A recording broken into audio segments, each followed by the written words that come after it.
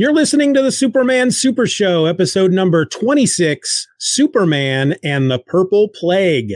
Makes me think of one-eyed, one-horned, flying purple people eater. Sure looks strange to me. Yeah.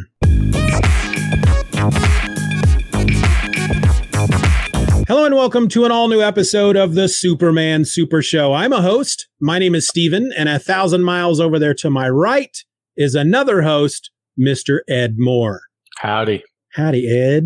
Howdy. How's things? Going pretty well. Just got done watching as the two gentlemen that we hired to fix the stairs from the ground up to our back porch on both sides. Finished up their work. They finished that earlier today. Now, when you say you were watching them, were you just over their shoulders like a hawk the entire time, making sure?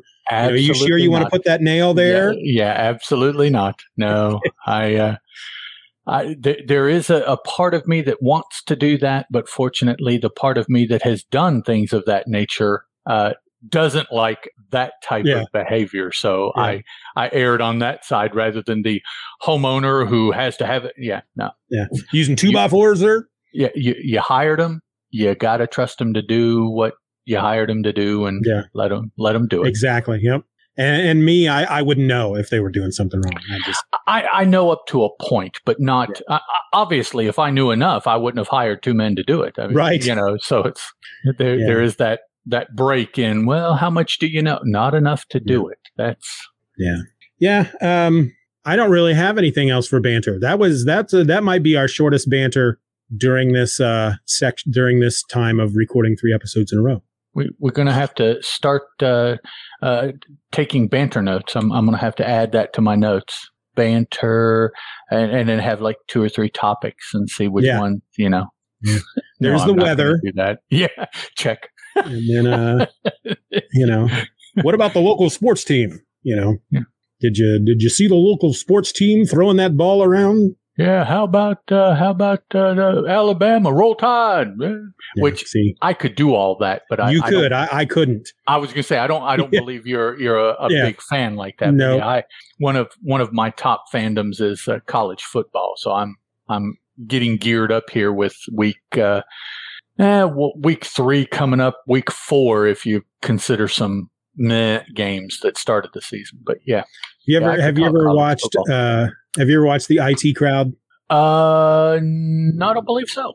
British show about a couple of nerds who work in IT. And there was an episode where one of them had an app on their phone that you could use to talk sports with the common man. And it not only gave you things to say, you could listen to it so you could pronounce it phonetically correctly. It was, because of the different accents they have in England. So the one I remember was, did you see that ludicrous display last night?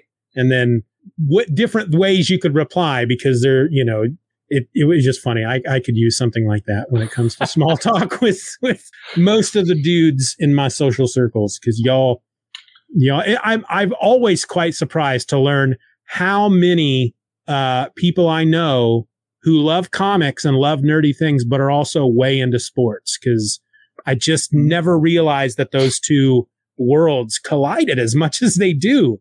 Right. And, but there are there are more people I know who like comics who also like sports than folks who like me, like comics and just aren't into sports. There's way more of a crossover than I ever would have imagined. Can't tell you how many times I would be in the comic book store when I used to work there. And there was, if people weren't talking comics, they were either talking about Magic, the Gathering, which I also knew nothing about. I didn't play, or they were talking sports. Okay. So 2/3 of the time I was not part of the conversation. Yeah. You were out. Yeah. I distinctly remember a kid coming in once and, talking. He came up to the counter to buy some Magic cards, and we always did Magic tournaments every weekend. And I always had to work on those Saturdays. And this kid comes up, he throws a bunch of packs down, and he just goes, yeah, it was crazy. The guy threw this down, and I took a fireball out, and I did this, and bam. And I just sat there, and I said, I really have no idea what you're talking about. And he's like, well, you don't play Magic? And I said, no, I don't. And he was like a 13 years old or something. He goes, how do you work at a comic book store and not play Magic? Okay. And I just went, just lucky, I guess. But he couldn't understand that. And it's like, yeah, there's Magic the Gathering stuff all around me. How could I not be a part of it? And I did try. I just could never get into it. That's all right. Fair. So that I mentioned it was a short banter, and then suddenly we made it longer. So I should not mention the length of our banter. that's bring it up. The lesson I learned. Just stay quiet. Just don't bring it up. All right. So today we're looking at Superman and the Purple Plague, which appeared in Action Comics number 19. This was written by Jerry Siegel, penciled and inked by Paul Cassidy. It was, of course, published by DC Comics. It's got a cover date of December of 1939 and an approximate sale date of October 31st, 1939, according to Mike's Amazing World of Comics. And here's what happened. Very short summary this episode. Clark rides an ambulance from the police headquarters to pick up a patient, a man in a stupor from which he cannot be aroused. The doctor on duty acknowledges he's never seen anything like this. The disease quickly spreads as a plague, killing dozens of people. Professor Henry Travers, a scientist who's a friend of Clark, finally finds a cure to the disease, but he's suddenly knocked out and abducted by the Ultra-Humanites henchmen. Superman hurries after the crooks, but they throw the scientist off a cliff. That's a funny sentence. Superman hurries after the crooks, but they throw the scientist off a cliff to get Superman off their backs. Superman manages to save the scientist and soon learns that the Ultra-Humanite is behind the artificial plague. Unfortunately, Travers' first formula fails to cure the plague. Superman confronts the evil old mastermind, but is injured by Ultra's electric gun. The Ultra-Humanite attempts to electronically mind control Superman into distributing more of his purple plague, but Superman was only pretending to be mind controlled, and he destroys the villain's stockpile of plague serum. Ultra tries to shoot Superman again with his electric gun, but this time Superman pulls him in front of the weapon, which seemingly kills him. Dr. Travers soon develops a workable cure for the purple plague, and the epidemic is stopped. Ed, what'd you think of this one? I liked it because it was the first time, I believe, that there was absolutely nothing Superman could do to fix it. Yeah, this was a bit of a departure for many of these Superman stories. And at first, I was quite horrified. It was very dark, just people dying all over the place. The summary says dozens. I felt like there were more than a dozen people that died from this thing. I, at one point, thought that it was like most of the city, but apparently I was reading the issue wrong. No, I don't think so. Yeah. Daily, the streets are clogged with death wagons carting away load upon load of putrefying corpses. Yeah, that's true. Yeah. Oof. That's more than a dozen. Very dark. And the only thing that was missing from this panel was somebody walking in front of it with a bell saying what? Bring out your dead. Yes. Yep. Yeah, I couldn't help but think of the same thing. It was I'll be honest, when I got to that point in the story, I really thought that we were at a game changer here, and that, it's like, oh my gosh, nothing is going to be the same in this book ever again, because everyone in Metropolis has died. They're dying. Yeah. But I rather enjoyed it as well, despite its darkness. It was very interesting, and there really wasn't much Superman could do except save the scientist. That was really the only thing. The only thing he could do is make sure that the guy who could find the cure stayed alive long enough. Right. But no amount of threatening or throwing people or whatever could have done anything to fix this. It had to be the scientist. His normal modus operandi could not be. There was nothing for him to destroy or run out of town. That's right. Or threaten to kill. He couldn't get the purple plague to leave town by being mean and stern, and it wasn't going to work this time. Yeah. Yeah, I liked it just simply because it was really something we have not seen yet. Mm-hmm. And many of these stories are, while they're fun, it's almost kind of the same old stuff over and over. Mobsters, gangsters, ne'er-do-wells of some normal nature doing stuff. But yeah, this was a disease. This was a plague. Yeah. And it almost redefines the ultra-humanite, because up to this point, the few times we've seen him, he's really more been involved in kind of racketeering type stuff. Mm-hmm. Right. The kind of things that would make him money. And that really, killing an entire city full of people doesn't seem to be a money-making scheme. Not a very good one. I don't recall. Yeah, I don't recall if they speak to his motivation at all in this issue, in this story.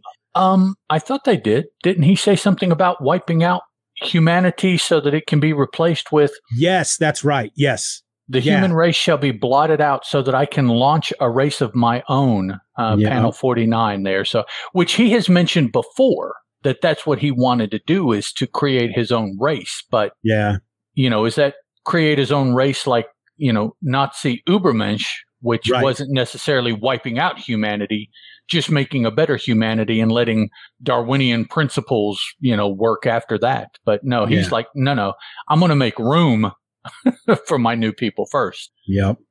And something I want to point out, I feel like I forget to do this every time we talk about one of these stories, and I'm trying to find, it actually doesn't happen in this freaking story, which makes me sad because I keep forgetting to point it out. But there are many times during these stories where we see Clark in his apartment changing into Superman, into his Superman outfit. And, oh no, there it is. What is that? 27, 28, 29, panel 29, where he's changing in. It's such a pedestrian thing to see him with his foot up on the bed, untying his shoe, or he's sitting in a chair, pulling his boots on. And it's, the most common way I remember ever seeing Superman change into his costume was running into a phone booth and quickly flying back out again as Superman, doing it at lightning super speed. And just the fact that he's just, doesn't seem to be any hurry. He's just got his foot up on the bed and he's taking his shoe off. I love those are my favorite panels in any of these stories, is him just as a normal dude, just putting on his suit. Well, he's got to take care of the shoes. They're probably the most expensive component of his outfit.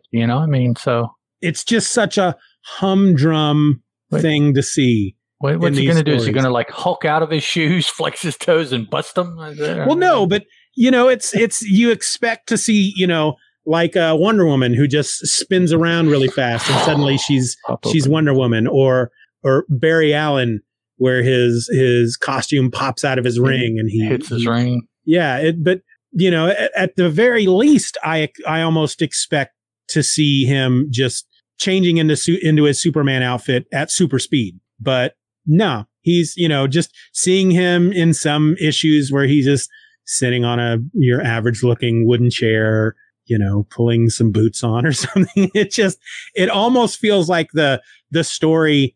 Well, let me put it this way: have you seen the movie Scott Pilgrim versus the World?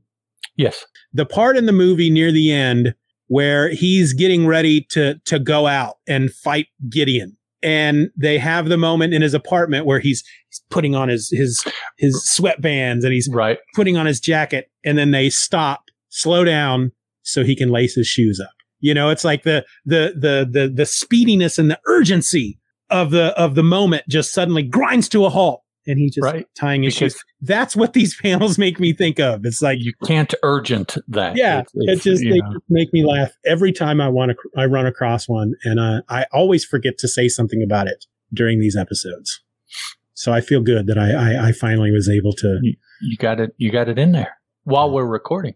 Yeah, but I'm kind of glad that they named the plague in the title, because I'm not necessarily sure by the coloring of the people that I would pick up that was purple. Yeah. I mean, it having said it, I can kind of see it, but if I had no indication of the color, if it was just the plague, I would wonder about the color, and it could be just the limitations of the at this time it was just 4-color, wasn't it?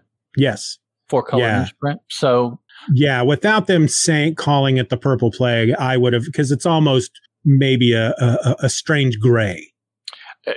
Or maybe a bad take on a brown of a non-Caucasian color. That it looks like they would use for that or something like that. Yeah. The little helmet that the Ultra Humanite puts on Superman to control him. Yes. Looks very funny. Yes, it does. It almost looks like just like a miner's helmet. And then I love his fantastic airship, very reminiscent of the era. Yes. Very Flash Gordon. Yes. Very, very Trip from Krypton. Yeah. Almost. Yeah. And I don't know. I like your Flash Gordon better. Yeah. I don't know what panel this is because they seem to have stopped numbering the panels. But the universe. Sorry. I just hear whispered, because I'm not looking at the video right now. I'm looking at the book, and I just hear this whispered. It's going through my head, man. Queen version of the Flash Gordon theme song. Yeah. But the page where we see the Ultra Humanite's ship, and when Superman knocks out the guy on the ship, and the panel of him jumping, good riddance as the ship hurtles to the ground. And is destroyed, it says, and total destruction. So total destruction. So however many people were in there, we see one, but was that all? It doesn't matter. They're dead. How many people in these books have died? Well, just based on this story alone, millions. This is, but and that's why I don't care about the people on this airship at this point, because you're of all the people they killed in Metropolis, I'm not biased, but you're whatever the word is. And then, everything else that's happened in this story, a child comes down with the Purple Plague. Yep. And there's a lot of people on the street, not doing anything. Yeah, man, nothing to save the boy. And he points it out, you cowards, letting him just lie there. Yep. I mean, I get it to a certain extent. Nobody wants to touch the kid because they don't want to get the plague either. I was going to say, but still, it's if that's the case, what are they doing out on the street to begin with? If they're that worried about it, yeah. But and then, do we believe at this point that the Ultra Humanite has died? No. Yeah, neither do I. He hasn't died up to now. Right? Yeah. Why is he going to die this time? Yeah, he's still in the comics. But I am interested to see how long it's going to be before we see him again. Is he dead for the Golden Age? Will we see him again during the Golden Age? Or I don't know. I honestly don't know. I don't know if you've read ahead and that he shows up again in a couple issues, but I read about something of that nature, but I'm not going to say anything. Yeah, okay. I don't remember the specifics of what I read or where I read it, but what you're saying does occur, and it will occur soon, and it will occur for a period of time. But yeah, okay. Cool. I don't remember the specifics. Yeah. The very last panel. This is like the third action, maybe, that has this advert for the World Fair comic. Yeah. Well, yeah, that's true, Matt. That's it really brings home a very recent situation here in real life the past 2 or 3 years of the vax, no vax, mask, no mask. It's like all of this, and for those listening. For those listening, Matt, who's joined us watching live, says he's commented, "Not all of us have the power to resist disease, Clark." Because Clark calls everybody cowards for not doing anything about this. Just lie there. Yeah. We found out way early that this doesn't affect Clark. So you can talk, dog. So yeah, exactly. He can get up on his high horse, but yeah. Yeah, it does. It is rather poignant when you compare it to what's going on today. Interesting. Yeah. Because like you said, if they're that worried, why are they all, that is very familiar thinking to me for some things I've encountered over the last couple of years. Yeah, exactly.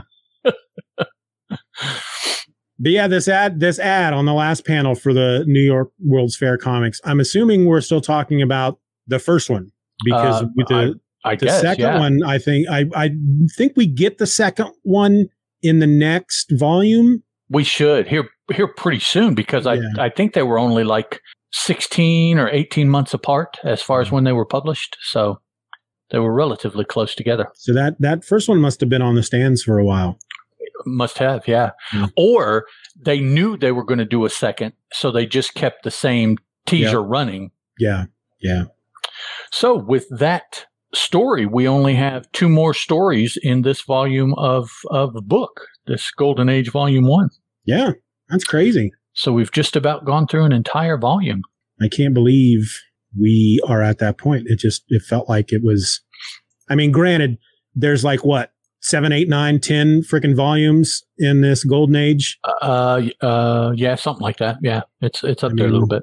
We still have a crap ton of issues to get through, but it feels good knowing that we're coming to the end of this first volume. It feels like we've. There's a quasi spoiler that he threw up there, not like heavy, but Matt says a fun twist coming with Ultra. I won't spoil it. There you go. So the Ultra's going to do something. Be something. Now, I will say that to me, the Ultra Humanite is the character I believe that I first ran into with All-Star Squadron. And because I did read it when it was coming out when I was in junior high. I loved that book. He was a white gorilla. Yeah, that's what I seem to remember. That is the Ultra Humanite that I remember. That was the first time I ever saw him. So, I mean, it just makes sense that he would have started as a human being, but that is the Ultra Humanite I remember. I feel like looking him up now. Ultra Humanite? No, don't, because it'll spoil the when he disappears and when he comes back, and so don't do that. All right, I closed the window. All right. Well, I mean, it's not going to do anything. It won't add to anything because when it comes up, we'll talk about, he's died again, and which he always dies. Well, no, every appearance he has died, hasn't he? As far as he has, but it's like we haven't seen. Right. We haven't seen it like this, where there appears to be a body. No body. No. Right. Because like the one time, though, he was in the airplane that went down. Right. And they couldn't find a body. This last time, I think he just disappeared. He wasn't there. It was a hologram. Yeah. Now, see that. I think that's the only time that something like catastrophic. Superman was unconscious, right? And when he woke back up, the Humanite was gone. Yeah. But every other appearance, there was some tragic ending to his. Yeah. But I think this is the first time we see a body, or what appears to, because he's laying there. But Well, yeah, who knows? I want to at some point just look into his history to see if there was an actual transition from human to ape, or if that's just one of those Silver Age things. He just appeared that way, and the next time he showed up. Yeah, like Jay Garrick Flash from the Golden Age and Barry Allen Flash from the Silver Age. It's just right. When they introduced the character in the Silver Age or whatever, I just make him a gorilla this time. That'll be cool. Just do that, or if something happened to him and he turned into a gorilla. Because I do remember that now. I do remember reading stories with the Ultra Humanite as a white gorilla. Okay. I don't really have anything more to add. No, me neither. Good story. Had fun with this one. Yeah, I enjoyed this one. It was again very. I think the thing I like the most about it is I'm always into for example, The Stand is one of my favorite stories of all time. There's just something to me about Stand in the place where you work. No, we're not talking about REM. No. Oh, okay. Now I have that song in my head. Thank you. Yes, certainly. Now face north. But think about direction. Wonder. Okay, sorry. It's. I'll use the example the comic Akira. Did you ever read that? Yes, I have. There's a moment in that book where it's not a plague, but it's almost like where something happens to Tokyo that just changes everything. Right. And I just love stories like that. Now, in this case, it doesn't really change anything. We'll go back to status quo in the next issue, but I love stories that just, you're used to it being one way, and then some kind of catastrophic event just happens and everything changes. And suddenly it's like you're reading a whole other book. And that's how this one felt. I know that that's not what happens, but that's why I think why I dug this one so much. It was leading you that way, and you're like, even though I know, but yeah. Yeah, there were literally the part that you read out where the death carts were around, I was just like, holy crap. What is happening? Man. They're not even driving around. It's regressed to where it's carts with a horse and throw them in the bed. It's like, wow, it's bad. That's bad. Yep. Which is shocking to then just see people on the street when the little boy. Well, they're like, hey, I'm not in a cart. So, I'm good. Exactly. Yep. All right, let's wrap it up. Okay. That's you. No, I think it's you, isn't it? Yes. You read the synopsis. Yes, it is. It's me. Okay. Good Lord. All right. I want to thank everyone for listening to this episode of the Superman Super Show. If you want to drop us a line, ask us a question, or just provide feedback in general, you can send an email to the supermansupershow@gmail.com. You can also reach out to us on Twitter. The handle is @SoupsSuperShow, or come join in on all the fun over at the forum at forum.justanotherfanboy.com. All of those links will be in the show notes, so don't worry about trying to write them down, because they're right there. They're right there in the show notes. Just go look. They're there. Did you look? That's okay. You don't have to look now because you're listening to this episode, but they'll be there. Don't worry. They're not going anywhere. So until next week, folks, I'm Steven. That's Ed. And this is the Superman Super Show. Bye. Ciao, Bella.